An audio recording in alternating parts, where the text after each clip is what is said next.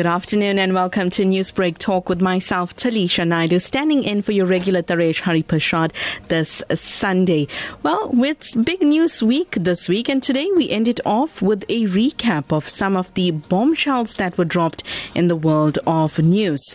And as we go through them, from political news to health news and even entertainment, I want to know from you, what have been your thoughts on these big news stories? Today, you have the opportunity to give your views a voice on a particular news story and tell us what you make of it. So you can call me in studio 089-310-8789, or you can send me a WhatsApp message or even a voice note on 071-613-7803. I'll just repeat those numbers for you. You can call me in studio on 089-310-8789, or you could send me a WhatsApp message or a voice note on 071-613-7803. Do make sure, though, that your comment is regarding these top stories. Newsbreak, Lotus FM, powered by SABC News.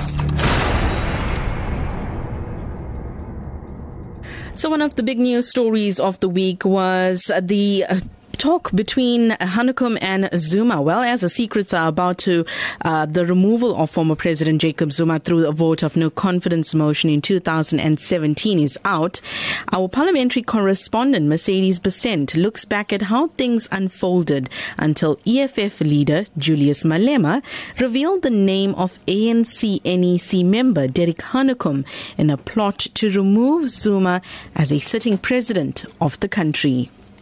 I have faced 7 kind of vote of no confidence. How did we vote on the 7? Former President Jacob Zuma, during an oral reply session on the 22nd of June 2017, the same day when the Constitutional Court ruled in favor of the UDM, that former National Assembly Speaker Baleka Mbete had the discretionary powers to allow the use of a secret ballot when voting is conducted in a no-confidence motion in the president. So that is my view. Let us vote the way we've been voting all the time. It will be the 8th time. I'm sure by the time we get to December, to be more than 10. During that period, former ANC Chief Whip Jackson Mthembu told SABC News in Parliament that ANC MPs were not bewitched to vote with the opposition against the former president. There is no way that we can come here, being employees of the ANC, then vote to remove our president and our government, unless we are bewitched. And I can still assure you, I am not bewitched, and members of that caucus of the ANC are not bewitched. This matter has come before caucus. Caucus has deliberated on this matter openly, and caucus itself has said we will not vote with the opposition. Close to 2 months after the Constitutional Court ruling on the use of a secret ballot, Mbete ultimately made an unexpected announcement on the 7th of August 2017, just a day before the motion was debated. Having considered all the factors and mindful of the fact that this decision is not setting a precedent, I determine that voting on the motion of no confidence in the President on the 8th August 2017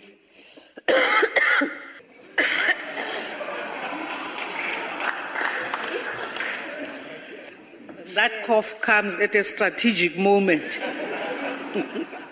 I therefore determine that voting on the motion of no confidence in the President on the 8th of August 2017 will be by secret ballot. On the day of the August 2017 motion of no confidence debate, the leaders of the EFF, UDM and DA tried to persuade ANC MPs to vote with them. Do the right thing today. Vote with your conscience and remove this corrupt and broken president from office. Stop telling yourself a lie. The vote is secret. Your conscience will remain with you. You know we are telling the truth. In years to come, the history we are writing today shall not only be read and taught, but it will also determine the socio-economic and political future of our country. Whatever we do this afternoon, it must be for and about South Africa. After the debate, former President Jacob Zuma narrowly escaped the motion with less than 200 votes. The ANC had 249 seats in the 5th Parliament. The opposition collectively had 151 seats. In a scenario in which it can be assumed that the opposition voted collectively in favor of the motion, this means the opposition had 26 ANC MPs who supported their motion. These were the results announced by Mbete at the time.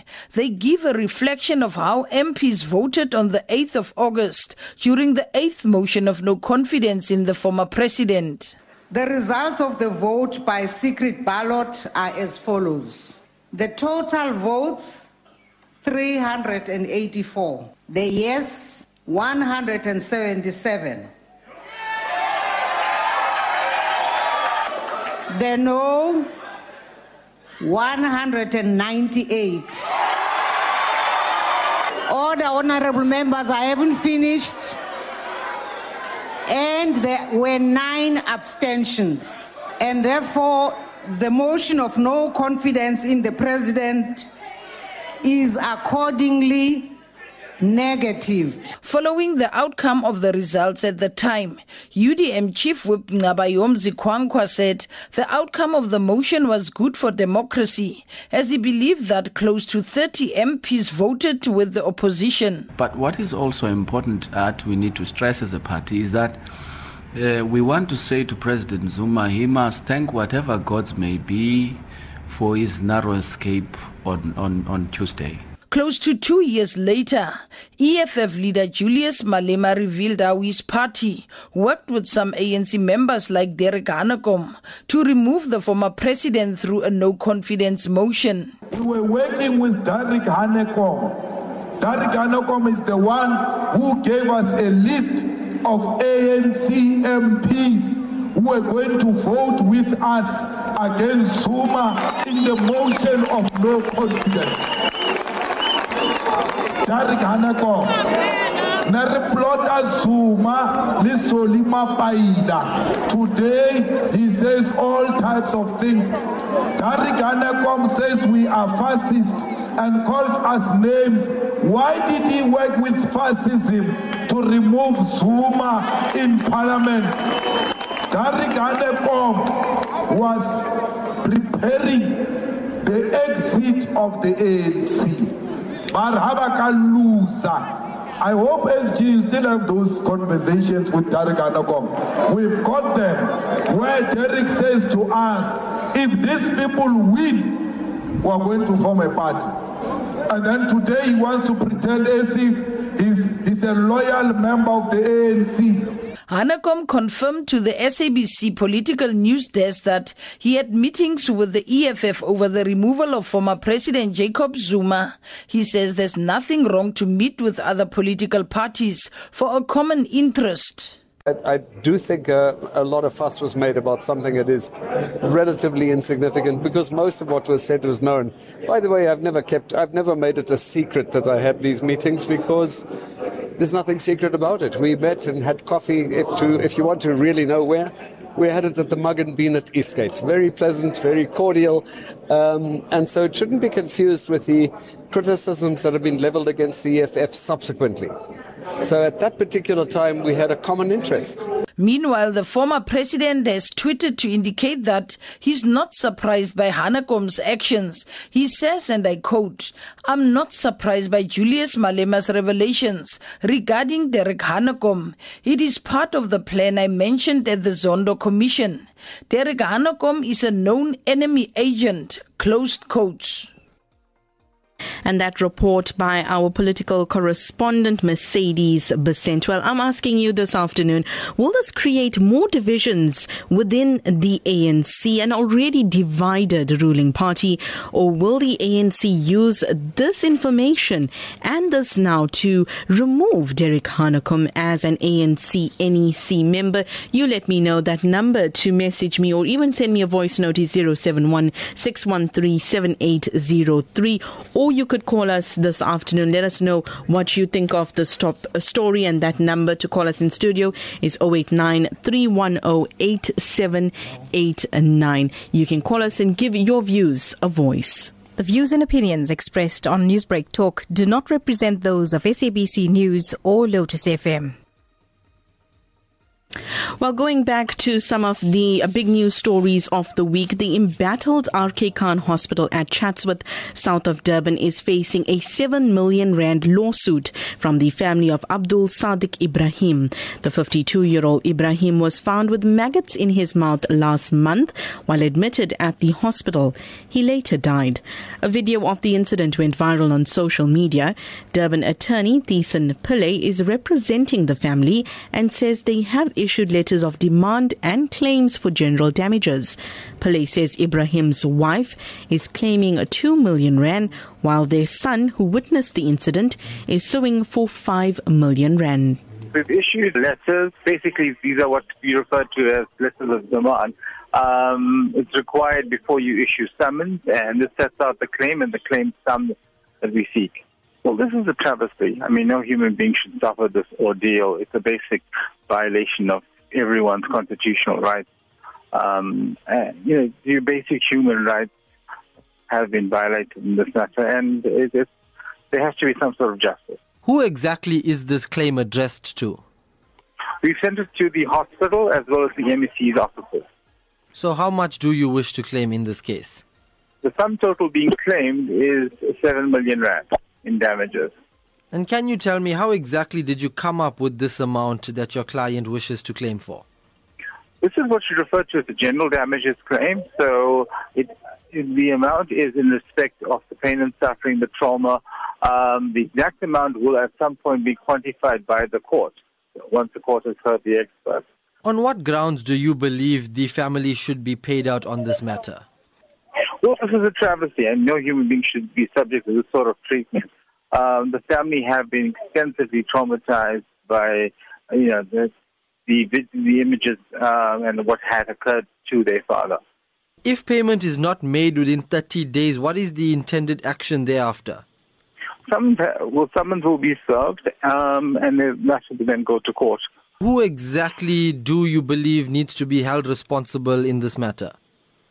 The hospital will be held responsible, but payment will obviously come through the government. Since this matter came to light, what sort of engagement have you had with the hospital and the Department of Health? There's been minimal engagement thus far from their perspective, hence we're proceeding with the litigation. And that was Durban attorney representing the family of Abdul Sadiq Ibrahim, Taliesha Naidoo, talking to Newsbreak's Taliesha Naidoo there. Well, the embattled RK Khan Hospital is definitely making headlines. The hospital south of Durban in Chatsworth is making headlines now with the Zondi family from Marion Hill, west of Durban, who says ever since their baby died following a miscarriage in May, they have been trying to locate the body. They say the hospital eventually gave them a body that they say was not that of their child. Last month, the KwaZulu-Natal Health MEC, Nomagugu Simelane Zulu, appointed a new CEO after allegations of patient mismanagement surfaced, and a video of the 52-year-old patient that was Abdul Sadiq Ibrahim showing maggots in his mouth went viral. Nonkululeko Shlope with this report. We are sure that Kanye gave birth to a baby boy, and there are so many people who can testify to that. We are also parents. We can differentiate between a boy and a girl. These words were said by Brenda Dube, a sister to Kanye Dube, the mother who was up arms accusing the hospital of allegations of stopping her sister's baby with another baby. Kanye, the mother initially insisted that she was sure that the baby was not hers, as she gave birth at home, and the baby the hospital claimed was hers was sick, whereas hers was healthy. After the SABC went on with the story, the hospital conducted a DNA test to determine whether Kanye is a biological mother of a baby or not. The result came back confirming that Kanye Dube is a mother of a baby she gave birth to. Dube has since accepted the results. The results confirm that the baby is mine. The mistake was made by family members. The time I gave birth, it was difficult for me to see everything, but they insisted that my baby was a boy. Dube apologizes to the hospital staff and committed herself to be a good mother. I can confirm that I will look after my baby, and I really apologize for the mistake. It was not my intention to drag the name of the hospital through the mud.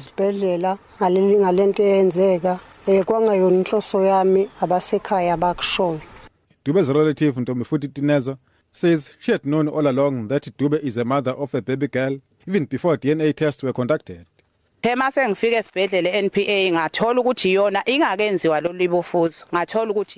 the baby before DNA and I told them that Khanyi is the mother of the baby. My ancestors had shown me that Khanyi is the mother of a baby.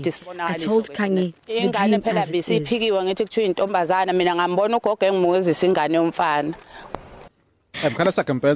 is.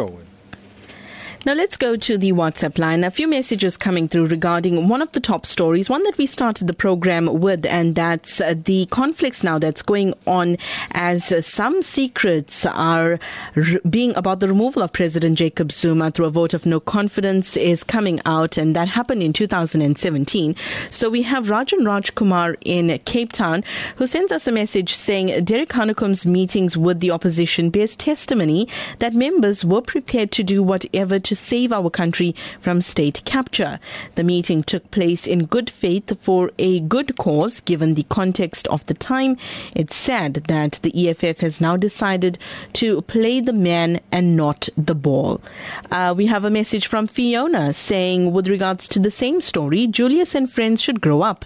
These guys are making fun of Trump, but they are as pathetic as 2-year-olds with their tantrums. That's coming through from Fiona. Another one from Ramba Mudli in Phoenix, who says EFF waited this long to reveal this about Hanekom. It's all about court battles. And that message coming through from Ramba Mudli. Well, you do have time to send us some more messages. That number is 071-613-7803, or you could send us a voice note on that number, or you could even call me in the studio, and that studio number is 089-310-8789. Hussein Ibrahim is handling the lines there for us, but a caution coming through from him as well is it's not the time to call through to be a loyal Lotus FM listener. It's the time to give your views a voice about some of the top stories on Newsbreak, the top news stories for the week, and we're bringing you all of that on Newsbreak today on Newsbreak Talk with myself, Taliesha Naidoo. Stay tuned for more. The views and opinions expressed on Newsbreak Talk do not represent those of SABC News or Lotus FM. Exactly 13:24. This is Newsbreak Talk. I'm Taliesha Naidoo. Now we do have a caller online, and it's Ramba Nagia. Very good afternoon, Ramba. Good afternoon. How are you? I'm well. How are you doing? Well, I'm listening to the news every day. I listen to Lotus 24/7 with my radio on my bed, and I'm so happy with Radio Lotus that's providing us with the news that's happening to our hospitals. I think, the health inspector should pay a visit to all the hospitals, the local hospitals especially, for what we are going through. And I say the family that's chosen Peace and Play is one of the best attorneys that we could ever find. God must bless him and give him more wisdom, knowledge, and understanding. He's a very good attorney. Thank you for taking my call. God bless you all. Have a nice day. I'll be listening to you all. Thank you so much for your call, Ramba. And that's regards to the RK Khan story. Well, you can also send us a message about that this afternoon. Thank you for listening, Ramba, and for your comment coming through from a general source that we have. And you can tune into Newsbreak throughout the week for more about this, is that there is people from the KwaZulu-Natal Department of Health, employees that are visiting various hospitals in the province in normal clothing, not in their uniforms, trying to just determine the services that's being provided to patients that go through to these hospitals. So what you're putting out there, Ramba, it's actually taking place, and Newsbreak will bring you more about that throughout the week. We do have Selvin Governor who's on the line. Very good afternoon, Selvin. Good afternoon, Taliesha. Sorry for yesterday's inconvenience. Nevertheless, how are you, my dear? I'm well. How are you doing, Selvin? All right. Taliesha, I would like to, it's a burning desire for me to say this. Right now, I think it's definitely important that I say this. Go ahead. Has made lots of negative comments about the Indians. I want to say it like it is. And yet we fought the struggle. But now what confuses me is, or is an element of paradox, we have two Indians in the EFF. And I want to mention it because it's on Facebook and it's everywhere, Dr. Yusuf Vadi. So what the question I'd like to ask is, are they singing for the supper? Because Julius Malema has done the very same to Zuma as well. And we all know Zuma has been irregular. But the point I'd like to very nicely bring across to you. This is what I want to say. Okay. As far as politics goes, the opposing disparaging or trying to assassination of one party's leader is a death knell, especially if one holds a paying position. So it does not come as a surprise that two EFFs, so-called Indian comrades, Dr. Yunus Vauda and Budis Gandhi, have stood for the supper in defending Julius Malema as not being a racist. So what I'd like to ask you is Julius Malema racist or not? Because you know, we all fought the struggle. You know, you said it earlier on as well, and I agree with you. One cannot be a loyal Lotus listener, neither can one be a loyal ANC supporter, and then let us down now. Salvan, if you don't mind, I'm going to leave it there because I think you brilliantly brought your point across. I'm just going to, take some time to get some other callers through. But what I want to is a brilliant point that you brought through is about what Julius Malema is saying and him being a racist. It's something that we posed through to the EFF during our Newsbreak Talk debates as well. Is their stance when it comes in terms of the Indian community, and many times they've actually told Newsbreak Talk host Taliesha Naidoo that they aren't racist. But I think it's something that maybe we should push a little further more on. But brilliant point coming through from Selvin Governor. We have Colin from Cape Town that's on the line. A very good afternoon, Colin. Good afternoon, Dania. How are you? I'm well. How are you doing? So we're getting a cold front coming here again. More rain tonight and tomorrow. Oh, well, please don't send it towards KwaZulu-Natal. What's going to say? In 2017, when I heard that vote of no confidence against Zuma, a couple of days later, they discovered that 26 of the ANCs voted against. You know what I mean? They voted for Zuma to leave, Yes. And they tried to scout around and find out who the 26 were. Well, eventually they found Hanako was one of them. But it just shows those 26 guys knew what Zuma was up to and where the country was heading. You see? Yes. Where the country was heading, and they thought to themselves, no, we've got to either make a change here, because this is going a bit too far, state capture and all this stuff. But as the rest that voted for Zuma, they were just there to safeguard their positions, their seats, and their pay packets. And they are so corrupt. You know what I mean? Yes. Well, I think that's the point we're also discussing, and that's a question I posed earlier, and what you're saying is also the truth behind that is this just a move to get rid of NEC member Derek Hanukum as well? Because there were many others who actually voted in that no confidence motion and voted for former President Jacob Zuma to get out. Thank you so much for your comment, Colin. Thank you. Bye. Now we're going through to Scully, who's called us. Very good afternoon, Scully. Good day to you. My take is I might just shift a little bit, man, from the political scene. Okay. It covers the political also. Eventually, if somebody could just tell us, if you get somebody or maybe yourself, about NHI, National Health Insurance. How is it going to work for the layman? What's the benefits for it? There's so much of talk about it, and now it's going to be running and so on, laid out. How does it work? Where do we go? The layman in the street and pensioners and so on. What is really happening? The treatment side of it. Okay, if that's what you want, that's what we're going to bring you on Newsbreak Talk. Scully, stay tuned. I'm going to bring you a full, an example of what the National Health Insurance is, an explanation of it so you understand better about the National Health Insurance. Stay tuned to the program. Before the end of it, I'll bring you more on that. We have Sheila on the line. Good afternoon, Sheila. Good afternoon. I just want to mention, because, there's so much of talk about the Arkikan and various institutions in this country.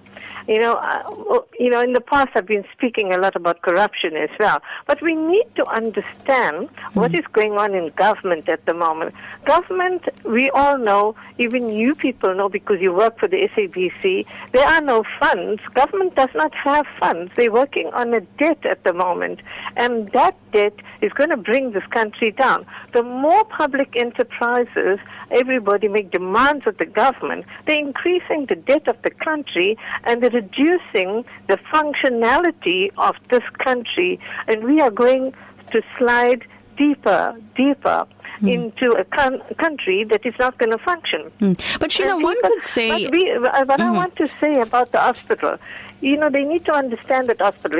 They took the CEO out and they're blaming him. It's got nothing to do with him. He has been there for I don't know how many years. I had conversations with him and the previous minister, Dr. Dlomo. The fact remains is Dr. Dlomo was quite outspoken. He said that no longer the Aga Khan is serving the surrounding area.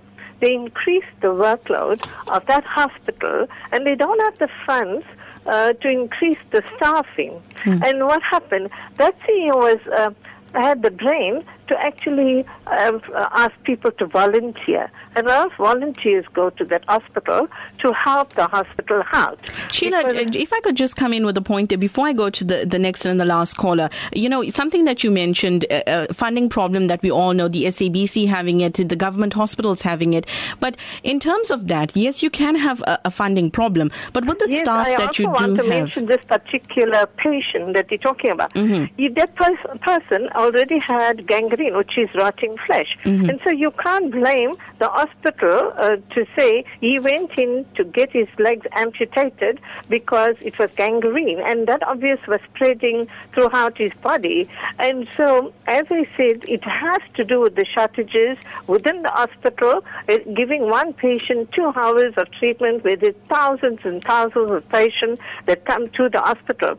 And Sheila, we'll leave it there with you. I want to go through to another caller before we run short of time.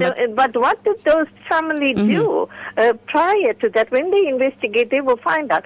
Because a person, when they are given medication for diabetes, etc., they give them a diet sheet. They're supposed to follow it so gangrene doesn't set in with the patient. Definitely. But Sheila, I have to leave it there with you. I want to give everyone the opportunity to comment on the program. You brought through some brilliant points there, but it's also good to note that even though you may have a funding problem or a shortage of resources, you still have to give the necessary and proper care to all patients that are admitted at a government hospital who are going through to a local clinic. Everybody deserves that good care. And it's part of the oath that some of the medical practitioners do take as well. We're going to go to the last caller, and that's Mr. Louis Pillay. A very good afternoon, Mr. Pillay. Good afternoon to you. I think just to continue from your yesterday's topic, I think a way forward. Sam has been so much on the drug side. He is one of our icons and he is our leader in drug. But the way forward is to have a demonstration, an old placard at the drug den and stop the buyers from buying and stop the sellers. I think by doing that, you're stopping the residents in the area.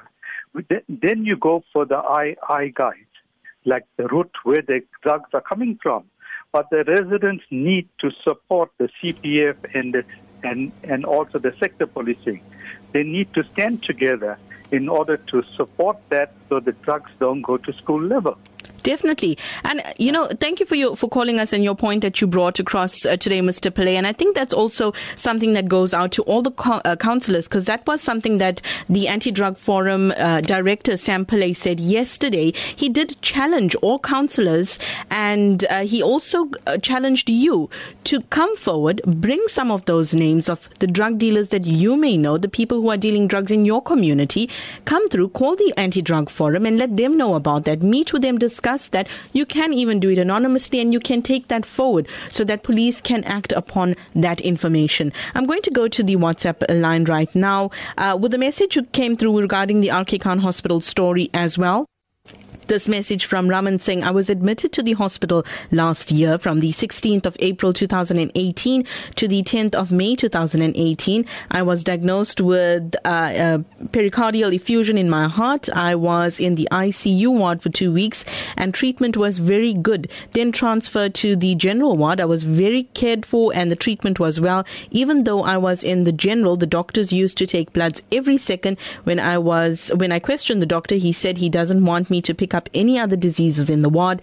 With getting good treatment and on the road to good recovery, I can't see how this man had developed maggots in his mouth. That coming through from Raman regarding the RK Khan story. So various opinions coming through regarding this story. Some good experiences and some very bad and unfortunate ones. A message coming through from just LA. That's all I can see so far as your name. And it says nothing new about the Hanukkah talks with the opposition. The EFF is politically expedient. Anything to further their quest for power. It's no secret that Ace Magashule is working with the EFF. Remember, after the elections, Ace called for Malema to return to the ANC with no mandate to make such a call. And the biggest mistake any politician can make is to trust the gossiper in chief. And he says a strategic move by the EFF to further the divide in the ANC. And that message, unfortunately, you haven't sent your name through, but thank you so far for that. We have a message from Rini Padiachi as well, who has sent us a message regarding that story. And the message from Rini says, Rini Shaw, Scottsboro, that's where you're from, Rini. She says, instead of inter-house political corruption between members of parliament, clean up our basic services of our daily lives. What happened to Ubuntu? Doesn't people's lives matter anymore? What happened to oaths people take according to their professions? Is it all about money over lives? And she says, thank you, awesome program. Oh, thank you for tuning in, Rini Padiachi. And just a few more messages coming through. One from Shireen saying she would like to know, how does the gangrene, what about it you want to know? She just says, how does the gangrene? She says, explain the maggots. No checkups on the patients done. And that's from Shireen. Well, as we've mentioned, Shireen, there's a developing case. You can stay tuned to Newsbreak to get more about that. We will keep in touch with Durban attorney Thiessen Pillay, who's representing the family, to find out more about their journey when it comes to this claim that's going through to the Department of Health. Stay tuned. This is Newsbreak Talk with me, Taliesha Naidoo. Coming up, we're going to have more of the top stories. I'm going to take more of your voices and your opinions on the program. Well, before I get to more of your opinions on some of our top stories, we did have a call from Scully who wanted to know more about the National Health Insurance. Well, we spoke to the Department of Health Deputy Director General of NHI, and that's Dr. Anban Pillay, about the National Health Insurance, and is one step closer now to becoming a reality after Cabinet approved the NHI Bill of 2018 and is now ready to be tabled and debated in Parliament. So basically what we're establishing is the National Health Insurance Fund, which will basically pool funds from the public and private system into a single fund that will then buy medical services for all South Africans. So basically what it means is that if you are going to a general practitioner, the NHI fund will contract that general practitioner to deliver services for you, or if you're going to the pharmacy, it will contract the pharmacy to provide medicines for you, etc. So the fund will be the purchaser of those services, which is a change from the current system where you either must go to a public facility to access services, or if you have medical aid will you be able to go to private facilities. So this model changes the way the health system is structured. The intention is obviously that the system must be cheaper but effective at the same time so that people don't wait in long queues in order to access care. Now, there are several dark clouds hanging over some public hospitals, most recently at the RK Khan Hospital in Chatsworth. How will this bill actually help in aiding such public hospitals? So one of the things that we're establishing and entrenching in the bill is that the fund will be buying services directly from hospitals, including a hospital like RK Khan, and RK Khan will be governed by a board. And that board will be fully accountable for the services that are going to be delivered there. So if RK Khan fails to deliver services in accordance with the Office of Health Standards Compliance, then RK Khan will lose its accreditation and certification, and that will have implications for them. So they will obviously have to comply with the service standards under the NHI in order to continue to deliver services, because otherwise patients will simply go somewhere else, and the fund will obviously pay for that. Now, how will NHI be funded, and how much is it expected to stand at? The cost of NHI will be around 256 billion rand. And the way it will be funded is basically through a taxation system. Now, this bill is now set to go to Parliament for debate. What are some of the immediate goals of this new NHI bill? So the immediate goals of the bill are to establish an NHI fund, and that NHI fund is intended to contract services, particularly for vulnerable groups. So the areas that we would be targeting particularly are children, pregnant women, as well as the elderly, and those with disabilities, so that we can provide services for them. And that, you will see, is probably the initial phases of the NHI program. And that was Dr. Anban Pillay talking there to Newsbreak's Taliesha Naidoo about the NHI. I hope that answers some of your questions this afternoon, Scotty. I'm going to go now to the WhatsApp line, because we do have some messages coming through regarding the top stories, as well as a voice note that has come through. Newsbreak Team, this is Daniel Joshua Chellen. Malema is a person that is fighting for economic freedom according to himself. But he didn't pay his taxes, and when he was caught out, he paid it without even fighting back. So how can he actually fight for freedom, for economic freedom for the poor people, when he himself was robbing the poor people who were not paying taxes? This seems to be a dirty laundry throughout with each other. Wait and watch the space, because very soon there will be the dirty laundry of Malema coming out as well. Thank you. Well, thanks. That's message coming through from Daniel Joshua Chellen. Also some messages here from Simone. Simone's talking about the RK Khan Hospital story. Related to that, she says, "Hi, my dad was admitted in Addington Hospital in one, was treated with utmost respect, excellent treatment from both the doctors and nurses, and was then moved to another ward, and the nursing staff was rude to get the attention was just another problem. My thing was, why go study nursing when you cannot hold the responsibility of this job? Why can't you try to something different? And that must start with changing the staff as well." That message coming through from Simone. Tyron in Mandeni saying his take on the EFF barking is causing the country to deteriorate. He says, who will come to South Africa to invest when Malema is causing havoc? He is good in dividing the ruling party, but it won't be a shocker when his name appears at the Zondo Commission. He only barks at Pravin Gordhan because Pravin is a tough guy and a no-nonsense person, and he does not allow state capture. Tyron goes on to say that's the whole reason why they don't want him there. And that message coming through from Tyron in Mandeni. Well, you can keep sending us your messages. You have a few more minutes until the program ends at precisely 15. That number is 071-613-7803. Or you can call us in studio on 089-310-8789. Madhu sends us a message here as well, and also a message coming through from Anonymous talking about the ideal world a placard demonstration would work. However, we have a society that protects drug dealers. How many times have law enforcement and law enforcement officers been assaulted and prevented from carrying out an arrest? If we say that we have a drug problem in Chatsworth, why do protest marches attract such low numbers? The anti-drug forum's hard work will come to naught as long as we have a community steeped in apathy. And that message coming through from Anonymous. Well, also a point that Mr. Louis Pillay brought upon, and that was with regards to the talk show that we held yesterday with the ADF director, that's Sam Pillay, about drug dealing now becoming a family business.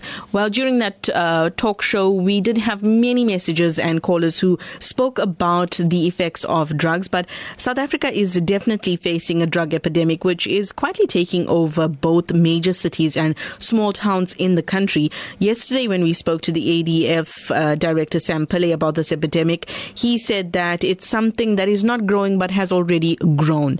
And just after the program, Newsbreak received a phone call from a recovering drug addict who is eager to share her story with the world. 28-year-old Candice David started her substance abuse journey when she was only 14 years old.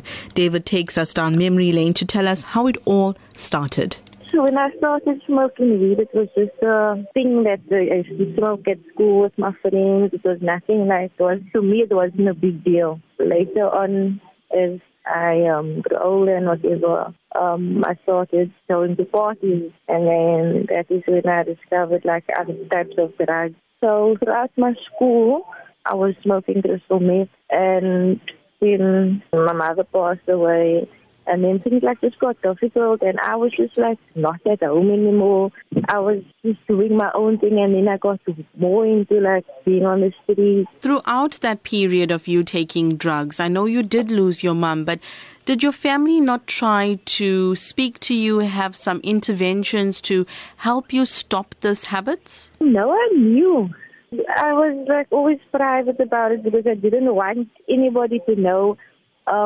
When my mother passed away, it was I never spoke about my feelings, and being with my friends was always an escape. So it went on for a very long time, and then I started, when I was done with school, I went to study. And then things just changed for me where I was really into what I was studying.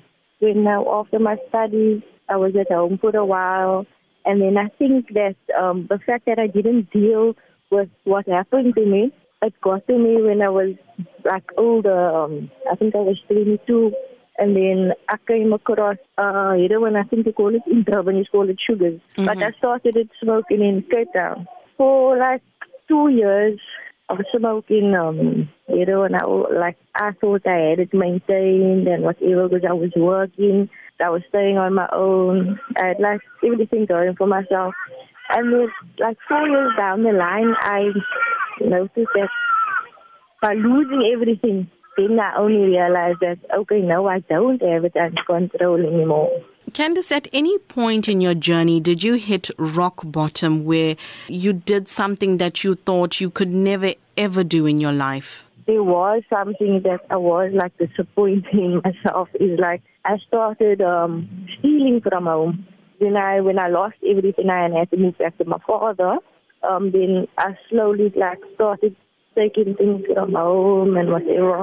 And then when I started doing that, I realized to myself that I can't do this anymore because I already lost everything that I've worked for.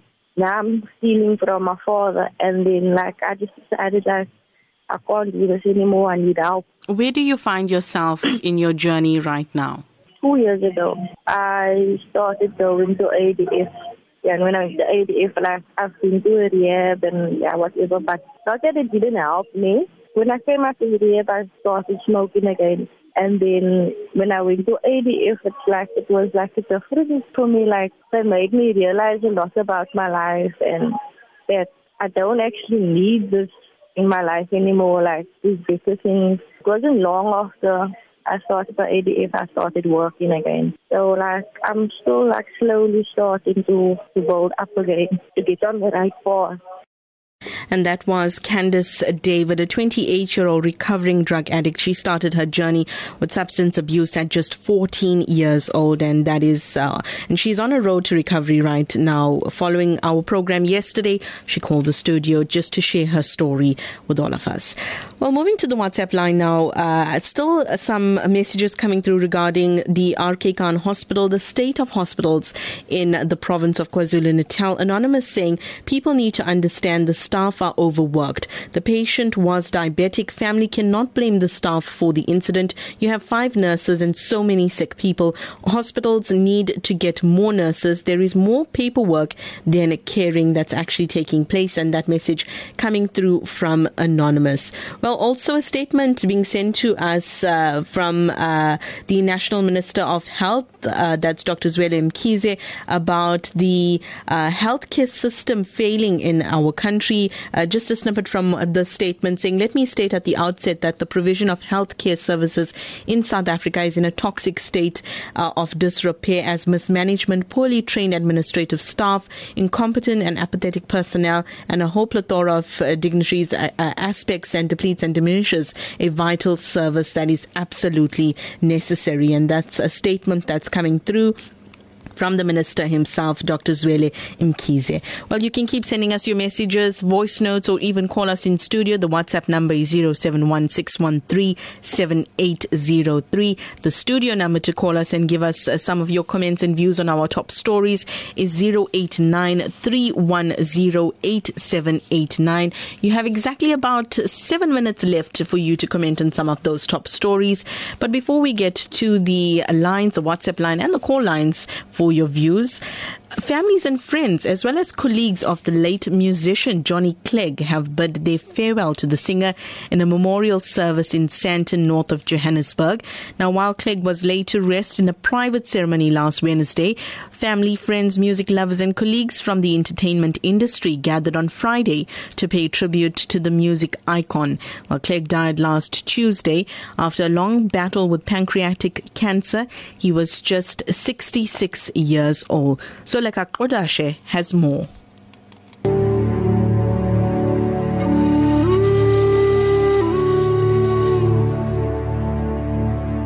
It is an absolute delight to have Johnny Clegg in the studio with me. I have to say, this is a man who has impacted on my life in a variety of ways.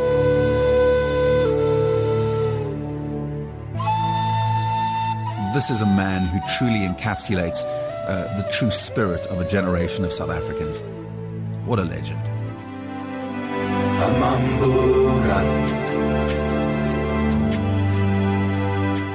Johnny Clegg's spirit was alive in the auditorium as music and heartfelt tributes poured out on the stage. Everyone close to him remembering him in his true sense, a staunch advocate for social justice and a leader that stood out during a time when many were afraid to do so. Clegg's son, Jesse, also paid tribute to his father. He says nothing was more important to his father than his family. Jesse Clegg gave an emotional tribute to the man he says was a great role model. Jesse says it is impossible to explain the loss suffered by his family. In 2017, my dad and I wrote a song together. It's a song about the things in life that you can't replace. To my dad, that was his family.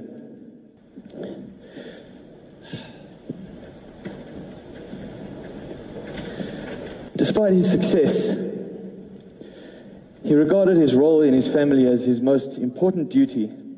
He was a vulnerable, generous, and loving role model for my brother and I.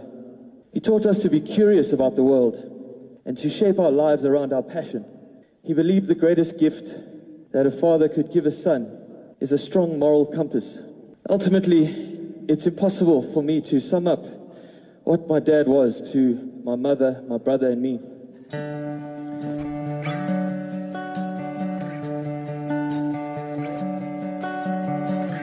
I've been looking for something to lose. I've been looking for something to prove. Oh well, it's hard to find yourself. Longtime friend and colleague to Clegg, Sipho Mkhunu, says he has been left with a void since Clegg's passing. Silahlekele kakhulu, siwelwe ukubondo olukhulu akade sincike ngalo. uJohn ube into zonke empilweni yami, futhi waba umuntu kwangivula ingqondo. Umoya wami utwistekile, umqondo wami empty, ngikonakele nje empilweni yami. While reflecting on Clegg's life, author and veteran journalist Max Dupree said the country will continue to be educated by Clegg's spirit. Johnny Clegg was the brilliant artist and superb communicator that we all knew and love still. We will continue to be educated, to be energized, enlightened, enthused, entertained, and enthralled by the spirit of Johnny Clegg, the great builder. Ambakafle umafwetu.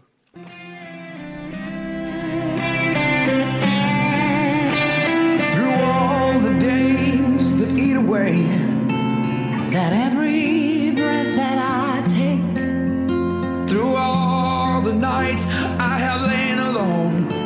in someone else's dream. Arts and Culture Minister Nathi Mthethwa has described the man who was fondly known as the White Zulu as a true African who became one of the country's best cultural exports. Minister Mthethwa says Clegg played a big role in uniting South Africans.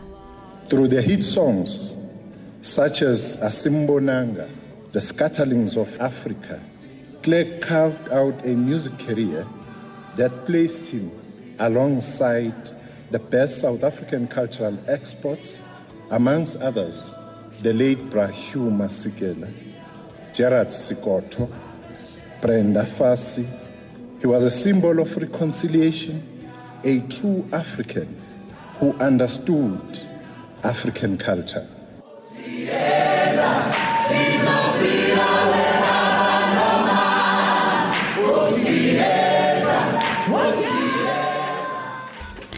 And that's the perfect and fitting way to end the program this afternoon. Thank you for all the messages, the voice notes, and the calls in studio that we have received this afternoon. We do appreciate it. That's it. And my bid for the day, that's Newsbreak Talk was with me, Taliesha Naidoo. The program came your way courtesy of the team led by executive producer Salma Patel, technical producer this afternoon. Manning the phone lines was Hussein Ibrahim. Stay tuned to Newsbreak. We'll be back tomorrow between 6 and 7 a.m. with more cutting-edge current affairs. Lots to listen to for in the program, and also at 1 to 1:30 tomorrow afternoon. That's it from me. It's to News Next with Sareshan.